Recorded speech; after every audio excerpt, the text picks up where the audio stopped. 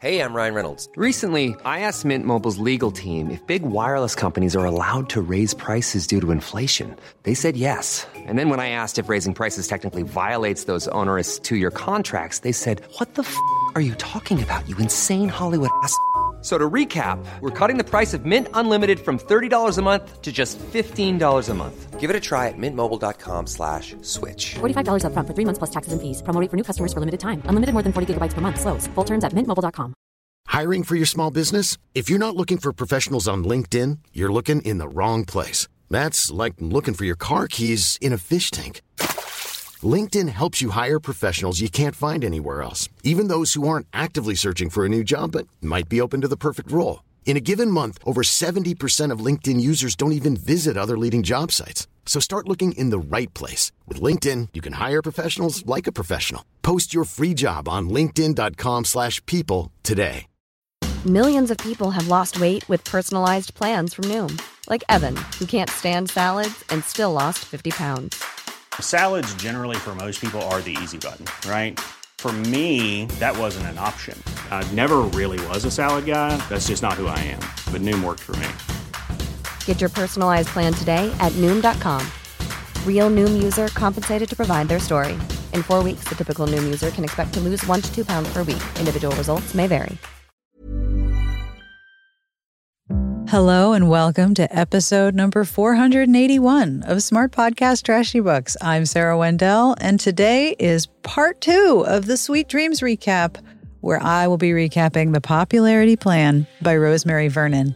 So many of you emailed and commented and replied on social media about the Sweet Dreams series and the books themselves, and I have to say thank you so much. This is a new thing for me to just you and me hanging out. And I really appreciate all of the positive feedback. I think my favorite part was how many of you, like Adeliza on the comments, mentioned B. Dalton and Walden Books. Oh, the nostalgia. I could spend literal hours in the Walden Books in my mall, and it was tiny. It was the tiniest store in the whole place, except for the kiosks.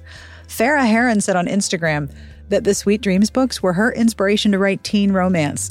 And Sally Thorne commented that she has a collection of them too. Just Cammy55 on Instagram said that they checked PS I Love You out of the library probably 20 times, and I completely believe it. I also got this email from Denise Holcomb, who gave me permission to share it with you. I remember reading PS I Love You in 1981. I was a freshman in high school. I remember it being angsty. It was a popular book, and I remember passing it around to a few people before Angela's sister lost it. It may have been replaced. I also remember arguing with Donna next door over the pronunciation of Mariah. Donna insisted that it was the same as Maria. Eye roll. My mom brought them for me to stop me from reading her Harlequins. I was allowed to get 3 to 4 books out of the Scholastic Flyer per month. For someone growing up watching daytime soaps, Dallas, and other dramatic shows, plus ABC after-school specials, an angsty teen book seemed normal. The Waltons, Little House on the Prairie, and 8 is Enough dealt with sensitive subjects. There were a few of those after-school specials adapted from teen books like Run, Don't Walk. So if you look at the subject descriptions, they weren't cotton candy sweet stories. That's definitely true, and thank you for emailing me, Denise. As part of my research for this series, I've also been reading a book called Paperback Crush, The Totally Radical History of 80s and 90s Teen Fiction by Gabrielle Moss. Y'all, if these books are your jam, go and find a copy of this book. I got mine from the library and I did not want to give it back. This was not only great research, but I was absolutely flattened by nostalgia in this book. It's delightful. And I will link to it in the show notes, never fear. And I'll be sharing what I learned as I research these books in a future episode. Thank you, as always, to our Patreon community. The Patreon community makes sure that every episode has a transcript and makes sure that every episode is accessible to everyone. I have a compliment this week, which is so fun, to Melissa O. You are the human personification of sliding into bed with just washed sheets right out of the dryer and no alarm set for the following morning. If you would like a compliment of your very own or you'd like to join the Patreon community, have a look at patreon.com/smartbitches. This episode is brought to you in part by the Prisoner Wine Company. Now that it's getting colder where I live, I love having a glass of wine, especially red wine, with dinner. And I recently got to try the Prisoner Wine Company's red blend. It was the perfect red for our house because both Adam and I loved it. The Prisoner Wine Company's red blend is delicious. It's complex, it's very rich, it has a lot of flavors, but it's not so dry that I have that weird tannin mouth feeling when I'm done. It's made with some of California's best and most unusual grape varieties. It's bold, it's nuanced, and it's perfect with dinner and dessert. And now, the Prisoner Wine Company will ship all of their rule-bending blends, like the Prisoner Red Blend, the Prisoner Chardonnay, and Thorn Merlot, direct to your door. Go to theprisonerwine.com/SPTB for 20% off plus shipping included on your first purchase, and you'll get it in time for the holidays. This is the best deal they have available. Get 20% off plus shipping included at theprisonerwine.com/SPTB. That's theprisonerwine.com/SPTB. Offer valid on first-time online orders only for U.S. residents of legal drinking age through 12/31/2021. Other exclusions may apply. Please enjoy wines responsibly. This episode is brought to you in part by Pretty Litter. What are your favorite fall scents? Crispy leaves, baked goods, dinner in the slow cooker? Definitely not the scent of the litter box, right? Yeah, no one wants their home to smell like cat litter, which is why right now is the perfect time to switch to Pretty Litter. Pretty Litter's ultra-absorbent crystals trap odor instantly. Since I switched, I've had to do a lot less scooping of the cat box, and even though the litter box is right next to my desk, I never smell it. But here's the coolest thing about Pretty Litter. It changes colors to help detect early signs of potential illness in my cat, including urinary tract infections and kidney issues. Cats are notoriously stoic when they're uncomfortable, and I have had the experience of not knowing something was wrong until it was very expensive and very scary. And knowing how Wilbur is doing at a glance is very reassuring. Pretty Litter arrives safely at my door in a small, lightweight bag. Make the switch to Pretty Litter today. It's just good sense. Go to prettylitter.com and use promo code TRASHY for 20% off your first order. That's prettylitter.com, promo code TRASHY for 20% off. prettylitter.com, promo code TRASHY. This episode is brought to you in part by FrameBridge. FrameBridge makes it easier and more affordable than ever to frame your favorite things without ever leaving the house. Just go to framebridge.com and upload your photo, or they'll send you packaging to safely mail in your physical pieces. Preview your item online in dozens of frame styles and gallery wall layouts. Choose your favorite or get free recommendations from their talented designers. The experts at FrameBridge will custom frame your item and deliver your finished piece directly to your door, ready to hang. Instead of the hundreds you'd pay at a framing store, their prices start at $39 and all shipping is free. Plus, my listeners get 15% off their first order at framebridge.com when they use my code SARAH. Because FrameBridge can frame cross-stitch projects, I am planning to send in my completed 2020 Quarantines project. Get started today. Frame your photos or send someone the perfect gift. Go to framebridge.com and use promo code SARAH to save an additional 15% off your first order. Just go to framebridge.com, promo code SARAH. Framebridge.com, promo code SARAH. This episode is brought to you in part by Osea. I love finding new skincare products that work brilliantly and are good for the planet, too. Osea has been making products like that for over 25 years, and I love, love, love the Undaria Algae Body Oil. And I know what you're thinking. Body oil. Ugh, if you've been using body lotion for years, maybe you're a little wary of body oil. But let me tell you, I love this stuff. It soaks in super easily, it isn't greasy, and I can't tell you how soft and smooth my skin feels after I put it on. Osea's products are clean, vegan, cruelty-free, climate-neutral, created with sustainably sourced seaweed, and they're made in California, so you can feel good about what you're putting on your skin. Experience your new favorite clean skincare line with a special discount just for our listeners. Get 10% off your first order with promo code SARAH at OseaMalibu.com. You'll get free samples with every order, and orders over $50 get free shipping. You're going to want everything. Go to OSEAMalibu.com and use code SARAH. I want to send a very special hello to Sarah Rose on Instagram, who said in the comments that the popularity plan was one of her favorites. So this episode is especially for you. Let's get to the cover copy before we get started. Franny is so shy. She thinks she might go all the way through high school without even being kissed, much less finding that one boy who would make her feel special. Then her girlfriends create the plan, and Franny has so many boys after her that she can't keep track of all the parties and dances. Not everyone falls for the plan, though. Ronnie, the quiet, talented boy in art class, is the boy Franny wants, the one she's always dreamed of. But since everyone else started paying so much attention, Ronnie seems to be avoiding her. Will Franny have to give up the plan and go back into her shell to show Ronnie how much she really cares? So let's do this. On with my recap of The Popularity Plan by Rosemary Vernon.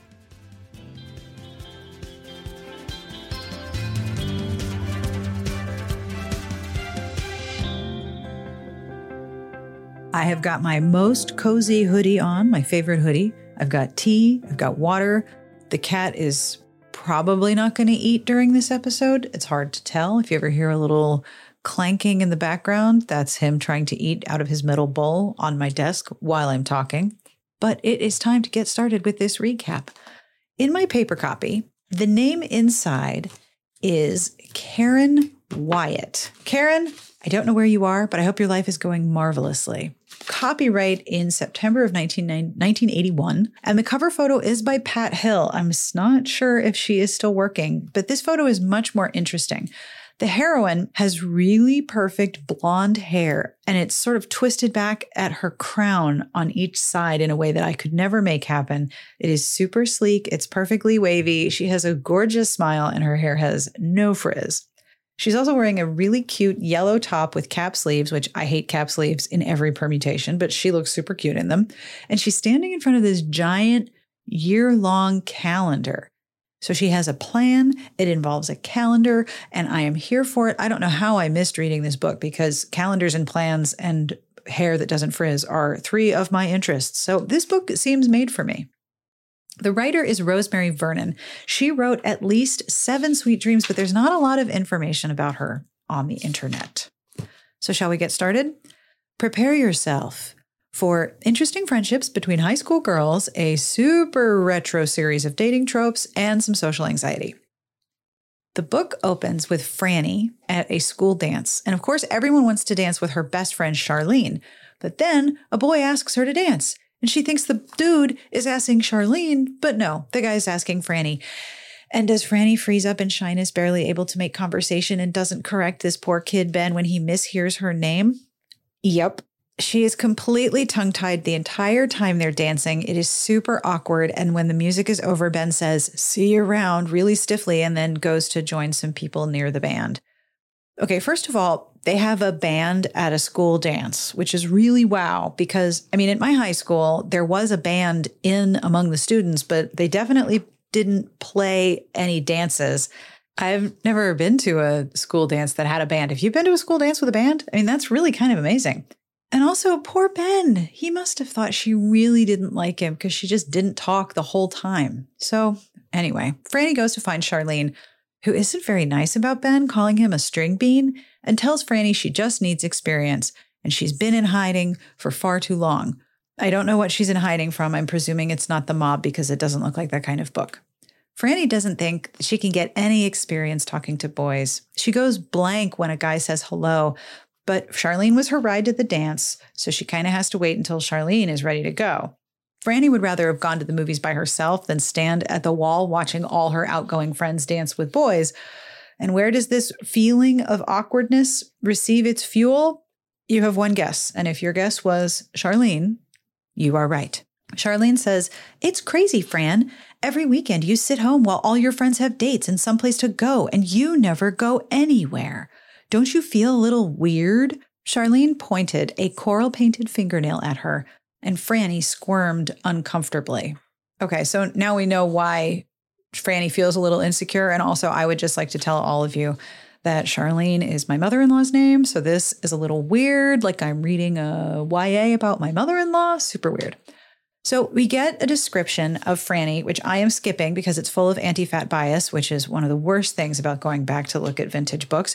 Charlene describes her as having a Nordic look. And I will say the cover model, much like the prior book, P.S. I Love You, the model totally matches the description in the book. I appreciate that level of coordination now that I know how rare it is. Another boy asks Franny to dance, and she just blurts out, "No!" right in his face, and then apologizes. But, oh, poor dude. It says in the book, Tim's lower lip quivered slightly. Franny knew she had upset him, but he had simply said, "Yeah, okay, some other time," and hurried off. Franny felt sick. Why did she say that? And then Charlene comes back and super, super helpfully, Franny thinks, now Charlene is going to chew me out. And guess what? She's right, because Charlene had sent this poor kid Tim over to Franny to ask her to dance. And Franny was so anxious. She was unintentionally unkind. Franny asks Charlene to stop trying to fix her up, set a boundary. And Charlene says she will not, which tells you a lot about her right there. And ahoy, it is time for the theme of this book. What's it like to be popular? Always having something to say, she wondered wistfully. Ever since she could remember, she'd been the shyest kid in her class. Being shy as a child was one thing, but when she became a teenager, shyness turned out to be a really big problem. Here she was in high school, expected to learn a whole new set of rules for relating to boys, gaining friends, and being social, and she was a big bust at it. She had already passed her 16th birthday, and she had never been on a date, all because she was still shy, too shy for her own good. Franny's parents, especially her mother, were largely to blame. And it's interesting because in the book right now, I don't know if the narrator is telling me this, even though it's very deeply from Franny's point of view, or if this is Franny's thoughts. They did everything for her, arranging dentist and doctor's appointments, accompanied her nearly everywhere, solved all her problems, of which she didn't have many, served as her mouthpieces when she was too afraid to ask for help in stores, and made important decisions for her. Until Charlene came along, Franny accepted their sheltering as totally normal parent behavior. Now we know why there's a problem, and to no one's surprise, Charlene thinks this entire situation is terrible, and Franny's parents need to let her grow up. It turns out they're friends because in 8th grade, Franny came across Charlene crying into her locker because her parents were splitting up. Franny comforts her, they walk home together. Franny promises never to tell anyone that Charlene was crying in her locker, and Charlene includes Franny in her friend group with Patty Davis, not the daughter of former president, I hope, and Valerie Sanders. Back at the dance, Franny takes a walk around school, and everyone Franny sees is in pairs, and she's alone, and it sucks, but she doesn't know what she can do about it. Then a voice says hi. Ronnie Shell, a quiet, dark-haired boy who sits behind her in art class, says hello to her, and he continues down the dark hall like a mystery. She goes outside and sits on the bleachers, and Charlene comes to find her and says she thinks Franny is in her own way. They need to work on her technique. If her technique is to scream no when someone asks her to dance, it's probably a good idea to maybe not do that to people because I still feel bad for that poor boy. Chapter 2. Charlene brings Franny home and tells Franny's parents that 2 boys asked Franny to dance, and then she went off to hide. And Franny's dad actually says, quote, "I guess no one there turned you on, huh, Franny?" Like, I can just hear her in my head going, "Oh my God, Dad." Charlene thinks that Franny's dad looks like a blonde version of Burt Reynolds, which, okay. Franny's mom offers to make them cocoa and gets out the cookies and tells them that when she was younger, she was very, very shy too, and that her mom did everything for her until she went to college. Patterns in parenting are always something, aren't they? At college, Franny's mom, her name is Joan, had friends who coached her on what to say. When the girls first started the lessons, they had me carrying on imaginary conversations, pretending I was talking to a young man I liked. It was silly, but it worked. By the time I finished the lessons, I was on my way. By the time we met, she was asking the boys out, which was really a switch in those days. Mrs. Bronson threw a dish towel at her husband, which missed him by a foot. "I was not, Sam. Now cut it out." This is sound advice, right? Like, practicing social interactions might seem weird, but I know it helps me a lot, especially when, if you have social anxiety or social fears about interacting with people, it's going to interfere with your ability to make conversation. And practicing just sort of reinforces that neural pathway. Franny's parents continue to adorably flirt with each other, and Charlene clearly loves being around them. Then she asks to see Franny's room because she wants to see the pillows Franny made. It turns out Franny is a really talented decorator. She uses secondhand furniture, and she made her own quilt and pillows. According to the book, by the way, the quilt is a vertically striped masterpiece, and I would just like Franny to know that according to the rules of the Reddit quilting subreddit, you have to share the pattern, and if you don't, that's not fair. So I'm annoyed. There's no quilt pattern in here. Charlene wishes she could make things like Franny and says they need to do something about her shyness before it's too late. Too late for what? It does not say, but it seems like this is a pressing problem that Charlene has been thinking about. And then there is this scene which made me so happy. Your mother gave me an idea. Charlene stared at the TV screen, which was signing off for the night with the Star-Spangled Banner and a restful ocean scene before she went on. Do you remember that when TV stations would go off the air? I totally remember that. So Charlene has decided that she should try to help Franny like Joan's friends did. You're such a cute, smart girl. It's a shame to have you go to waste. What does this even mean? Before it's too late, you're going to waste. Like what? But okay, this is the whole plot. I should stop questioning. Charlene comes up with the idea for confidence lessons. Now, Franny is not having any of this. Charlene will not be dissuaded. Franny says no, and Charlene storms out, telling Franny she's cutting herself off from what Franny really wants. I mean, Charlene isn't necessarily wrong, as we learn from Franny's diary, but ma'am, you need to take about 20% off the top there because you're really getting angsty about this. Chapter 3. Franny has been agonizing about her argument with Charlene, and it was indeed up to her to learn about dating, and maybe Charlene was right, so she calls to apologize, and Charlene is frosty about it. But then Franny says, I really am sorry, and I was wondering about your idea. And then there was a longer silence, and Franny waited. Charlene, are you there? Excuse me, I was just picking myself up off the floor, which I admit I totally laughed out loud at. And when Franny says, okay, she'll try the self-confidence idea, 10 minutes later, Charlene, Patty, and Valerie have dropped everything and they are in her house and they are ready to plan.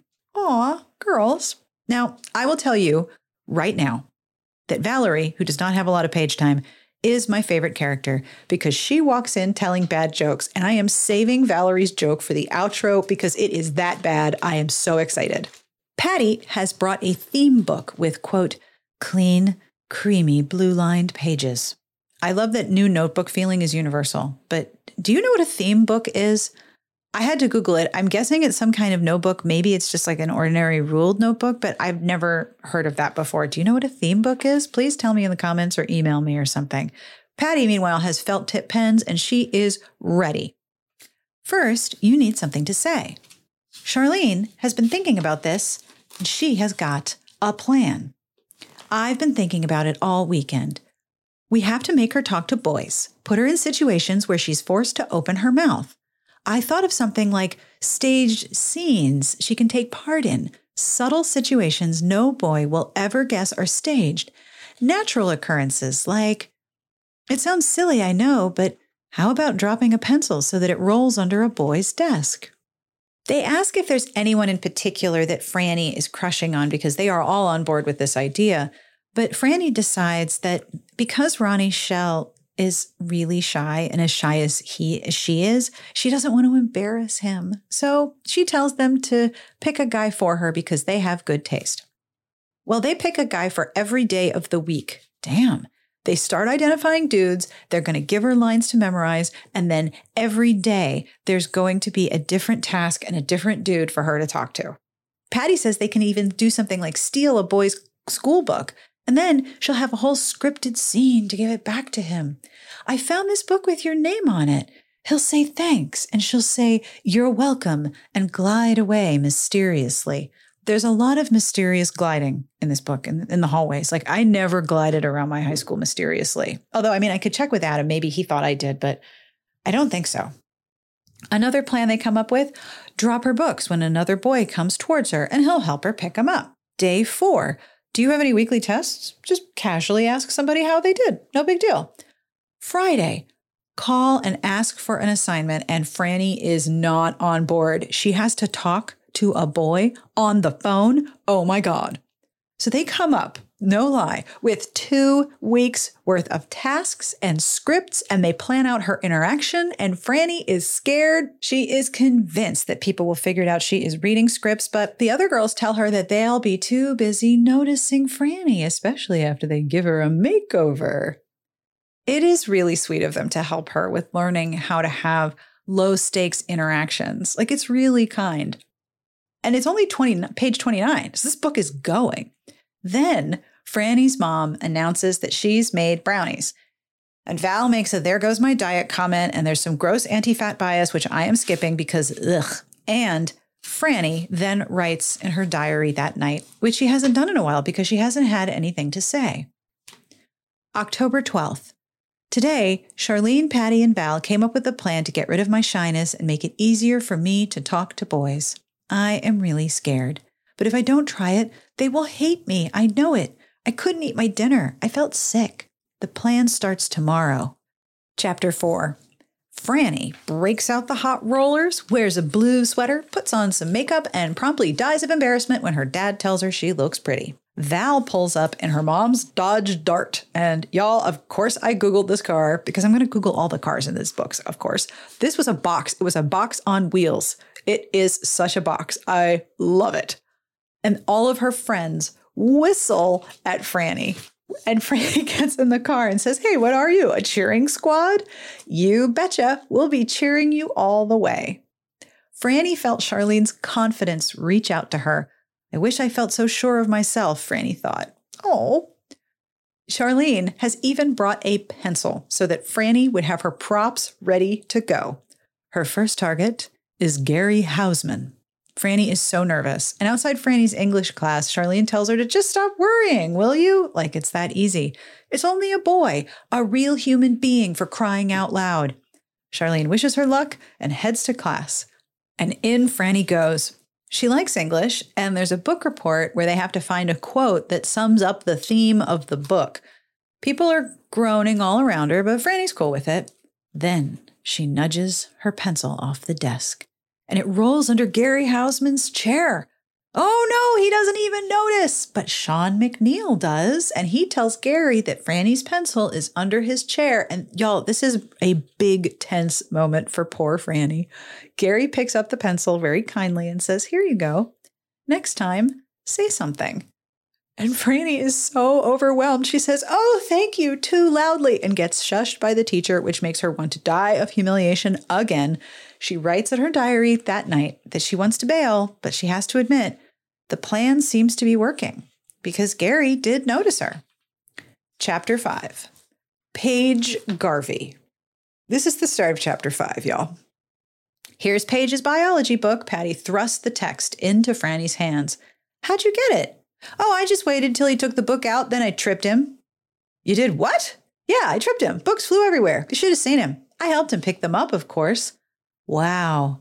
Poor Paige sprawled in the hallway, books scattered all around him. Yeah, these girls are not to be trifled with. Gary smiles at Franny, but doesn't speak to her in class, and she stares at him in a creeper fashion, noticing hairs on his arms, but also notices that his jeans have been ironed with crisp creases. Oh, yeah.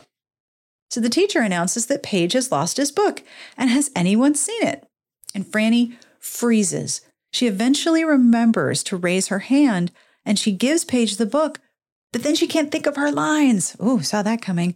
So Franny runs out of the classroom, and Paige heads after her, catching up to her just before she could go hide in the girls' room. He just wanted to thank her and ask where she found it, and he's holding her arm so gently that, yay, she remembers her lines, which was basically where she found the book. So Paige walks Franny back to biology, and of course, everyone is staring at her, and she says her shyness enveloped her like a gunny sack, which is a word I have not read in a very long time, gunny sack.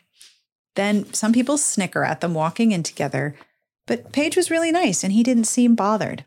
And later, Franny writes in her diary, "A popular person can do just about anything and get away with it, but an unpopular one has to work hard not to do anything too weird, or she can become the butt of a joke."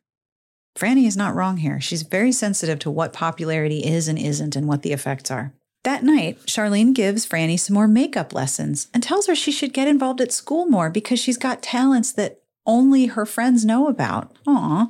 And in another note to being seen, Franny looks at herself in the mirror and then writes in her diary that night, "I didn't know I could look this pretty." Chapter 6. Target, Fred Brown. She doesn't run into Fred, but she does see Ronnie Shell, the really quiet art dude who she was checking out at the dance. Franny just stops at her locker and stares at Ronnie. But then Fred, whose locker is under hers, stands up and knocks her books everywhere. Fred is terribly embarrassed, and he, of course, helps her pick them up, but she remembers to talk to him, and she isn't tongue-tied. He walks her to art class, and they have a normal conversation, and she talks to him, and she learns that Fred wants to major in physics and doesn't know what he wants to do with his life, and my dude, I just want you to know that is okay. The next day in art, her target is Adam Stone, but Adam Stone is clearly smitten with Lucy Marshall, so there is no way she can interrupt their flirting. Like, Adam paints Lucy's nose with paint, for heaven's sake. That's next level flirting. Franny can't do that.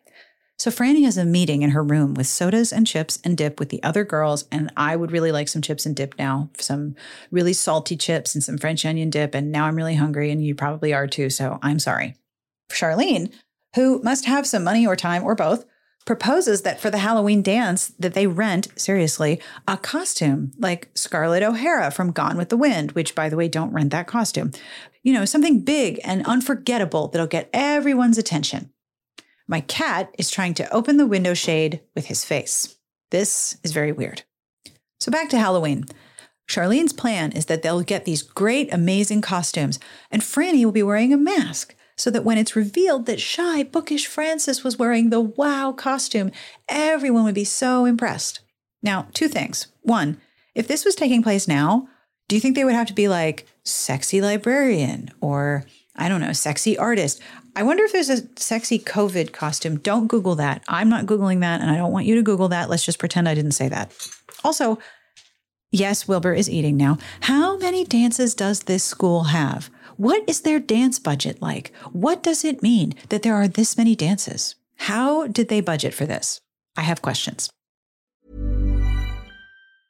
I'm Sandra, and I'm just the professional your small business was looking for. But you didn't hire me because you didn't use LinkedIn Jobs. LinkedIn has professionals you can't find anywhere else, including those who aren't actively looking for a new job, but might be open to the perfect role, like me. In a given month, over 70% of LinkedIn users don't visit other leading job sites. So if you're not looking on LinkedIn, you'll miss out on great candidates like Sandra. Start hiring professionals like a professional. Post your free job on linkedin.com/people today. Hey there, it's Michelle Norris. I'm host of a podcast called Your Mama's Kitchen. When I travel, I'm usually looking for a way to find a taste of home when I'm not at home. And one of the things I love to do when I am at home is entertain. And Airbnb allows me to do that. When I was in California recently, I rented a house that had a great kitchen. And when we were sitting around the table, we're all thinking, we're in someone else's house. Someone could be in all of our homes as well. If you have a home, but you're not always at home, you have an Airbnb. Your home might be worth more than you think. Find out how much at airbnb.com/host. Chapter 7. It's Friday. She has to call a boy. And she's scoping out the boy she's going to call, Emmett Caldwell. All of the names of the boys in this book could be law firms or streets in a new housing development. Anyway, Emmett Caldwell is really lanky, has lots of freckles, but he's really smart. So if she calls him for the assignment, it won't be weird. But in art, hello, Ronnie sets up his easel under the skylight, this school's budget, y'all, and asks as she goes by what she thinks of his art in progress. Oh, she is crushing on him so hard. Well, it turns out that Ronnie is painting signs for the school dance. Again, the school's budget is really baffling. That afternoon, she says hello to Charlene's boyfriend and realizes that she feels less shy and anxious about talking to boys. Then she calls Emmett, gets the homework, which she notes is always the same, so it was not a high-risk call, and is absolutely elated that at the end of the first week, she actually called a boy on the phone. Go, Franny. Chapter 8. After spending most of Friday night daydreaming about Ronnie, on Saturday, Franny's mom, Joan, offers to take her to Semple's because there's a sale on makeup and maybe they'll get some clothes too. Franny's dad is all, don't bring back some other Franny, and she says, don't worry, Mom's not gonna let them make me into a wanton woman, which is not a thing I knew happened in department stores. I've been to Nordstrom's and Macy's and JCPenney, and I've never seen this happen. I feel like I have been in the wrong malls. So it turns out Joan knows everybody at Semple's. The makeup counter woman does a wonderful job giving Franny a makeover, including tweezing her eyebrows. Ouch! And her mom buys every product she used, which, damn, department store makeup is expensive. Then they go to the juniors department and they buy clothes. And you know I love the clothes descriptions in these books, right? She buys a silky peach blouse and a plaid skirt. When they get home, the girls come over to give Franny dancing lessons. And her dad tries to tell her that she needs to learn how to waltz. But all of the formal dancing gives Franny an idea for her costume. Chapter 9. On Monday, Franny has to buy a candy bar and offer it to Ernie Sanchez, who always asks if anyone has food before class begins, and he's partial to Hershey bars. So she gives him a Hershey bar, and he winks at her. Then they go costume shopping, and Charlene is still on this Civil War idea, which, yikes. But Franny realizes, hold up, she can sew, and she knows what costume she wants, so she's going to make her own costume, which will probably end up costing as much or more than the rental, but it's still really cool. Meanwhile, she's been using some of the other opening gambits to talk to boys she's already talked to, and it seems to be working. She's still super moony over Ronnie, but he hasn't talked to her again. But then Paige asks her to the football game, and Franny has her first date. Charlene notices that Franny knows nothing about football and says she'll have to teach her some of the rules so she'll have something to talk about with Paige, which is a little weird, but also very good planning. Franny, as her next popularity plan task, has to ask this sarcastic dude named Chuck Stanley about a question in one of their classes. And he's like, "You're the smart one. Why are you asking me?" And she is super embarrassed, but she survives the embarrassment. Then it's date night. And oh my God, this paragraph, y'all. Okay. You ready? This is really something. Franny needn't have worried about making conversation with Paige, for he had carried it single-handedly from the moment they'd left her house. Her parents had behaved themselves too, not asking too many questions about what Paige's father did for a living and what kind of car he drove. This is why I would never have wanted to date. Oh my gosh. So anyway, Paige really doesn't notice poor Franny at the game unless she says something in what she calls footballese. But then he says, let's go out for a Coke after the game and talk about the game, which makes Franny sort of laugh a little, but she agrees. It seems like Paige doesn't talk about anything other than football. And it turns out that he used to play junior varsity until he hurt his knee badly. And he is, in fact, a little football obsessed. Franny gets home, tells her parents it went well, but that all he wanted to talk about was football. They do not seem surprised or alarmed about this. So in the end, she writes in her diary that she was glad and relieved, glad it was a success and relieved that it was over. Which is really baffling to me. According to whom was it a success? If she didn't have a good time or enjoy herself with Paige, how was it a success? Also, there's a part where, and I noticed this when I was rereading, Paige chose a place called Tony's, a pizzeria. He ordered Cokes and slices for both of them. Like, he doesn't even ask her what she wants. He just chose the place. I guess that's normal, but it was still a little bit weird. But, okay.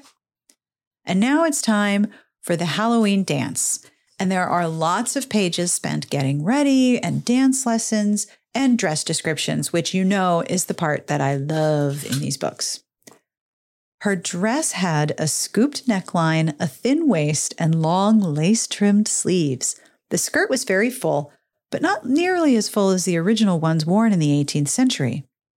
Franny's mother told her she'd have to wear a multitude of petticoats plus an iron webbing to be really authentic. Franny agreed that the original style would be too highly impractical for a dance.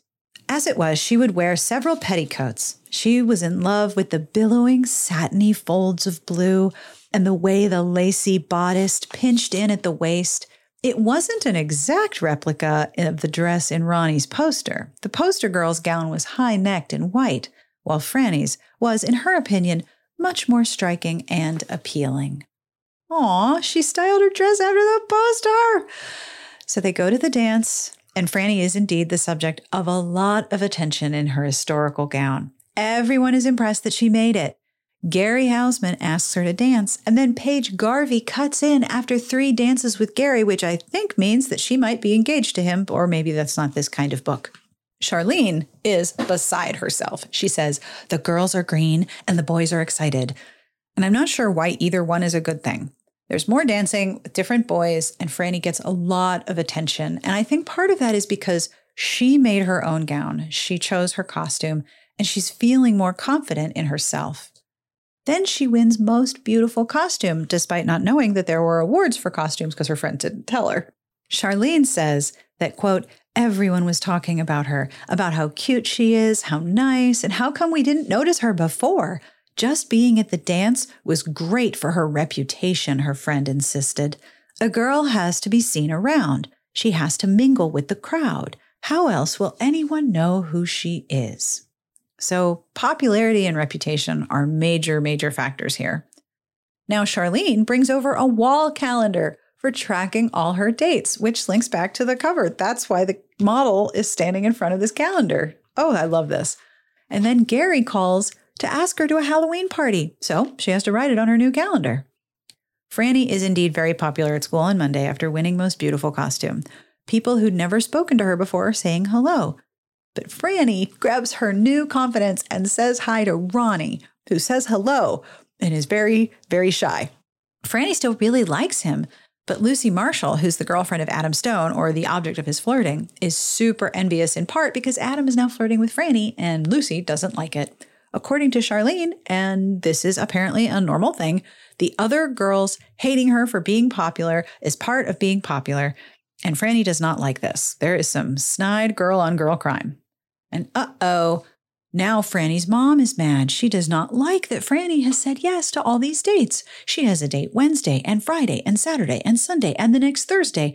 And Franny's mom tells her that she has to cancel 2 of them because she has homework, and her parents are also now limiting her phone calls, which is really weird because she didn't do anything wrong, but they don't like it, so oh darn.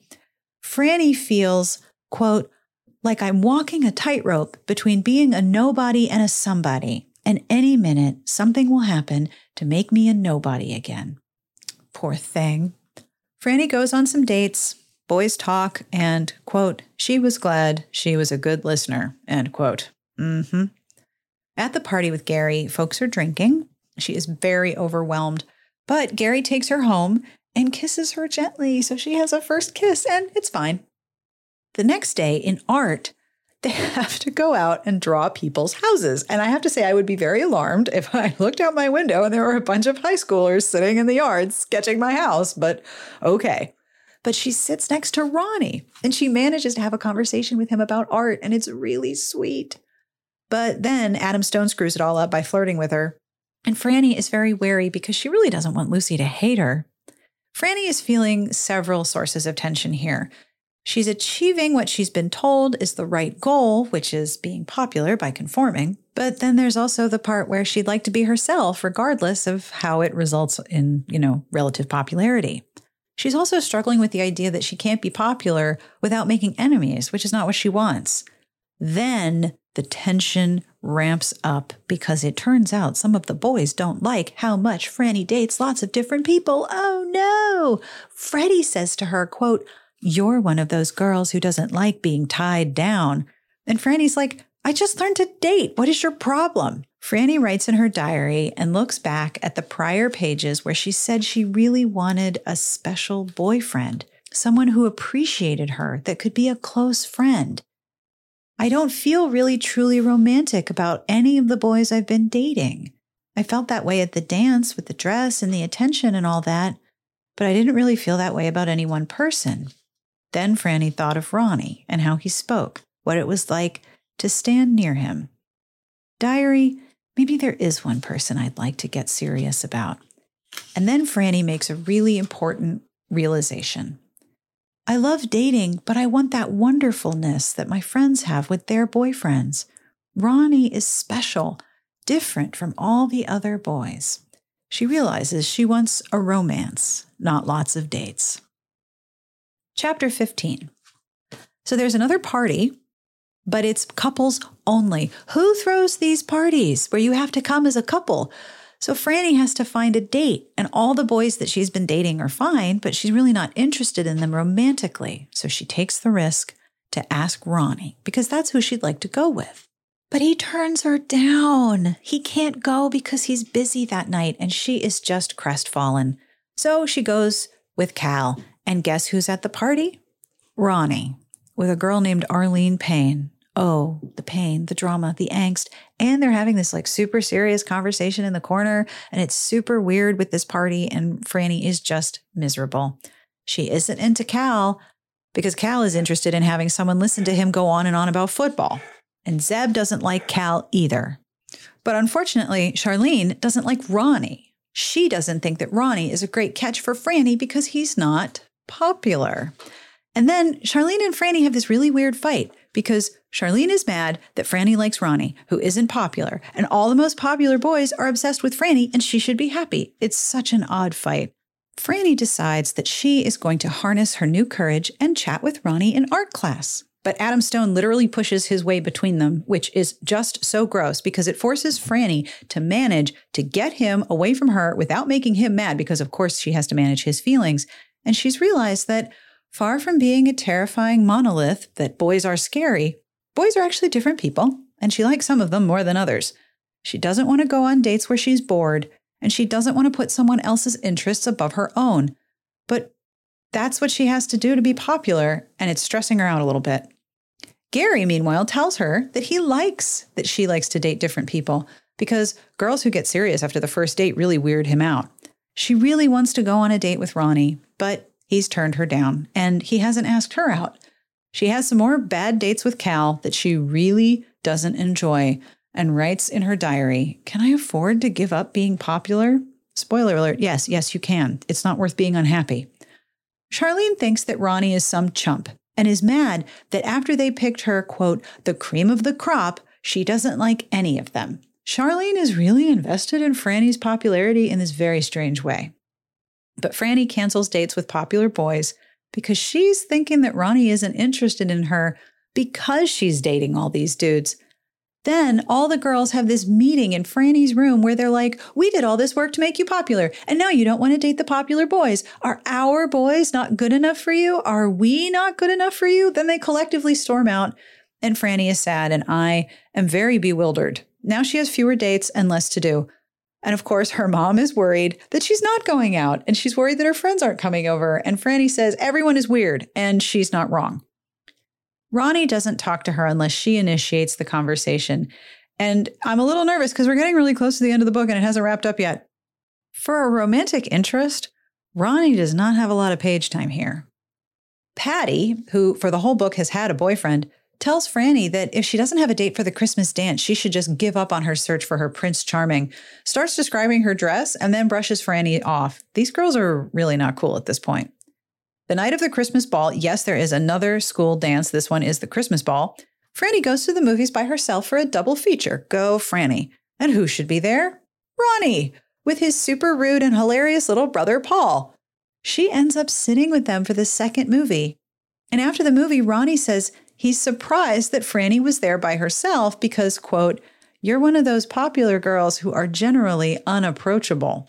So he was shy because she became popular, whereas she became popular to get over her shyness. Franny, understandably, is not sure how to take that, and Ronnie says it's a hang-up of his, which, okay.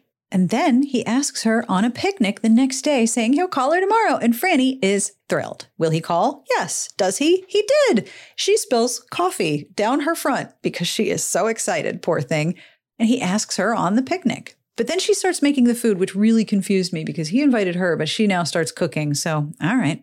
They go on the picnic. They go for a walk on the beach. And Ronnie helps set things up, which Franny appreciates, saying she was glad he didn't expect her to do all the preparation just because she was a girl. Then they clear things up, which is really good because there's like 6 pages left in the book. So it turns out he went to the couples party at Marilyn's house because he was invited, and he asked his next door neighbor, Arlene, and they've been friends since they were like 6. Neither of them explains why it had to be a couple party, so my guess is that neither of them really know. Ronnie says he's surprised that she didn't go to the Christmas ball and was at the movies, and she said, well, no one asked me. And he was like, wait, but you're popular. And she said, I used to be popular. I sort of gave it up. And then they talk about art and painting the beach, and then they kiss. Suddenly, Ronnie's arms stole about her waist. He drew her to him and kissed her, tentatively at first, then long and passionately. Franny closed her eyes and concentrated on his tender, caressing touch, satisfied that at last this was Ronnie and no one else. In the final chapter of this book, she stands up to her friends. She goes up to them in the cafeteria and says, listen, I really appreciate everything you did. I value our friendship. I'll never forget what you did to help me get a date and overcome my shyness. But she really likes Ronnie and they're dating, and she's really grateful to them because without them, she might not have had the opportunity to talk to him in the first place. They don't apologize, but they do get all teary and they ask her to sit down. And she sits with them for a minute, and then she goes to do some things with Ronnie. He must be really something, Charlene says. He is. Then she skipped across the cafeteria to meet him. And that is the end of the book. So what stands out about the popularity plan for you? For me, one thing I noticed, much like the last one, is there was not actually a lot of romance or courtship. This was more of a coming of age and recognizing personal priorities stories, which makes sense. It still says a sweet dreams romance. I'm looking at the words right now. It says romance on the spine. Zeb does not like this either. Parts of it felt very familiar. The idea of fulfilling a role to be popular that isn't really you. The part where her friends' involvement and support seemed kind of conditional based on her compliance to their expected standards of behavior. Yeah, also familiar.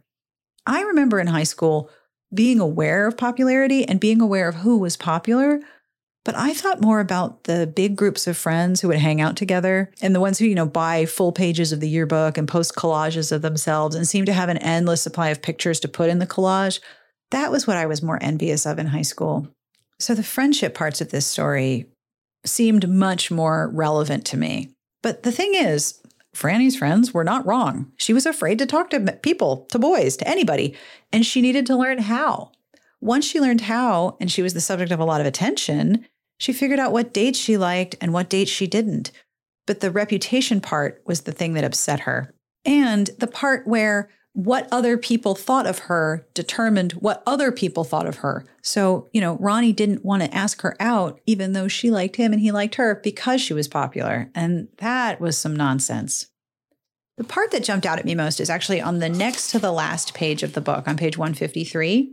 She says to her friends when she's, basically telling them to knock it off in the cafeteria, Franny says, I was what you'd call too popular for my own good. I don't need to be the most popular girl in school to be happy.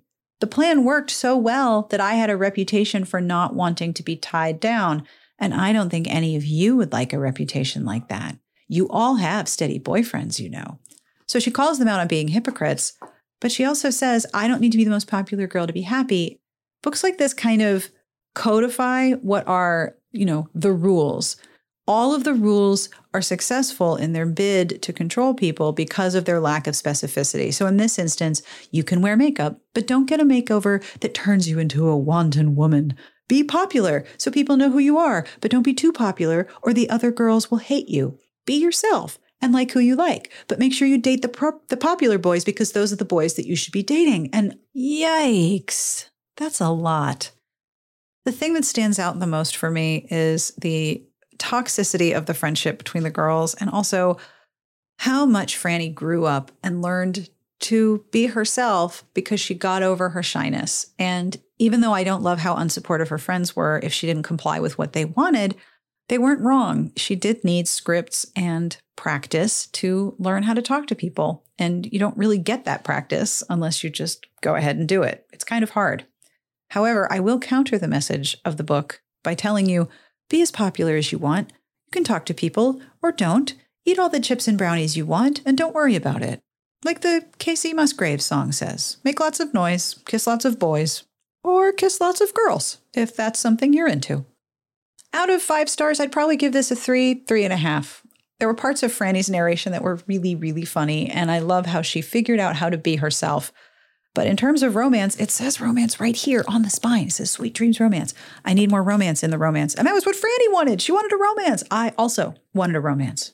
So I ask you, do you know what a theme book is? Did your school dances have a live band? Did you have a dance every other month when you were in school? And who planned them? And what kind of budget are we talking about here? I would almost think this is not a public school. Most importantly, did you read this book? Do you remember this one? I definitely want to hear from you if you did. You can email me at sbjpodcast@gmail.com. You can comment on the entry at smartbitchestrashybooks.com/podcast. Either way, I would love to hear from you if this is a book you remember and if this technique has worked for you, because I kind of think it's amazing. This episode is brought to you in part by Gainful. There is nothing more personal than your health. So when it comes to finding the right nutrition supplements to meet your fitness goals, you need a personalized approach. Thankfully, now there's Gainful, a personalized nutrition system that's formulated for your body and your goals. I started by taking the 5-minute Gainful quiz, which considers my dietary needs, my fitness and health goals, and my unique physiology to personalize my formula. But this is my favorite part. The supplement is flavorless, and I receive different flavor boosts so I can customize how I want my supplement to taste. Chocolate and peanut butter, matcha green tea, it's up to me. I have options, and I'm not stuck with a giant tub of one flavor that I'm going to get tired of. It's a total win. Start your personalized fitness journey today with Gainful. Get $20 off your personalized supplements by going to gainful.com/Sarah. That's gainful.com/Sarah for $20 off. Gainful, personalized nutrition made for your tastes. Before we get to the joke, which is coming from the book, it's from the character Valerie in the book. I'm so excited about this, like absurdly excited. I want to tell you 2 things. 1, next week, Friday, November 5th, I will be sharing part 2 of a 2-part crossover with the Big Gay Fiction podcast. Jeff and Will and Amanda and I answered a bunch of listener questions, and the Big Gay Fiction podcast will release part 1 on November 4th, so you get all 4 of us being ridiculous for 2 episodes back to back. I hope you will tune in. Then, November 12th, you and I will be hanging out again while I recap Sweet Dreams number 3, Laurie's Song by Suzanne Rand. Y'all need to look at this cover. This girl looks intense, and it seems like there's a hot rocker boy, so this is going to be a lot of fun. Let's do the joke. Shall we do the joke? This is Valerie's bad joke from the Popularity Plan, page 23. You know I love this character because this is how she enters the whole story. What do you call 2 spiders who just got married? Give up? What do you call 2 spiders who just got married? Newlywebs. So silly. Newlywebs. I need characters that have bad jokes. Like, I feel like this is the literature that speaks to me the most. This girl has a wall calendar and her friends tell terrible jokes. I love it. On behalf of everyone here, we wish you the very, very best of reading. Have a wonderful weekend, and we'll be back here next week. Smart Podcast Trashy Books is part of the Frolic Podcast Network. You can find more outstanding podcasts to subscribe to at frolic.media/podcasts.